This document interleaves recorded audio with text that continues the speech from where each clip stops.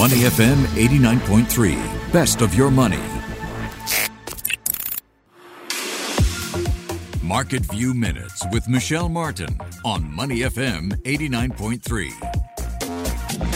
Energy prices are jumping as investors react to the impact of Hurricane Ida in the U.S. and power shortages in China.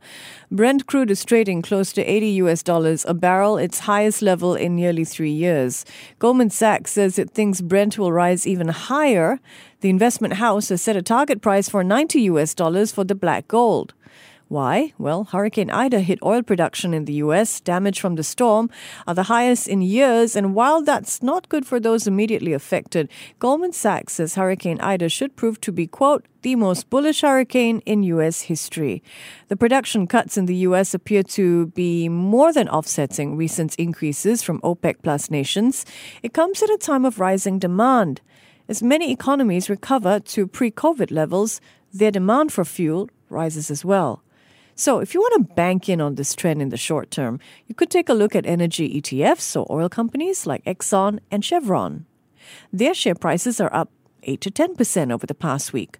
Over the longer term, though, it could be a good time to look at renewable energy companies, particularly as countries move to reduce their carbon emissions. What are some companies to look at in this sector? Well, a company called NextEra Energy is the world's largest producer of wind and solar energy. Its shares are in the red over the past month, but most analysts are still bullish on the stock.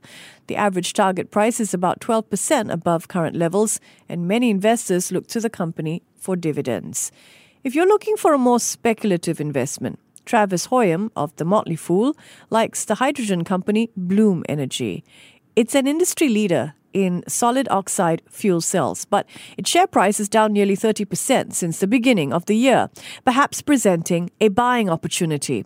So there you have it. Here's a quick recap. An energy crunch is starting to affect global markets and oil prices are rising. One way to capitalize on this trend is to buy energy counters, like Exxon or Chevron, for example.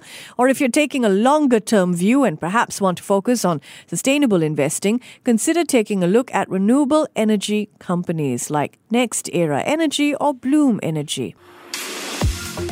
Market View Minutes with Michelle Martin on Money FM 89.3.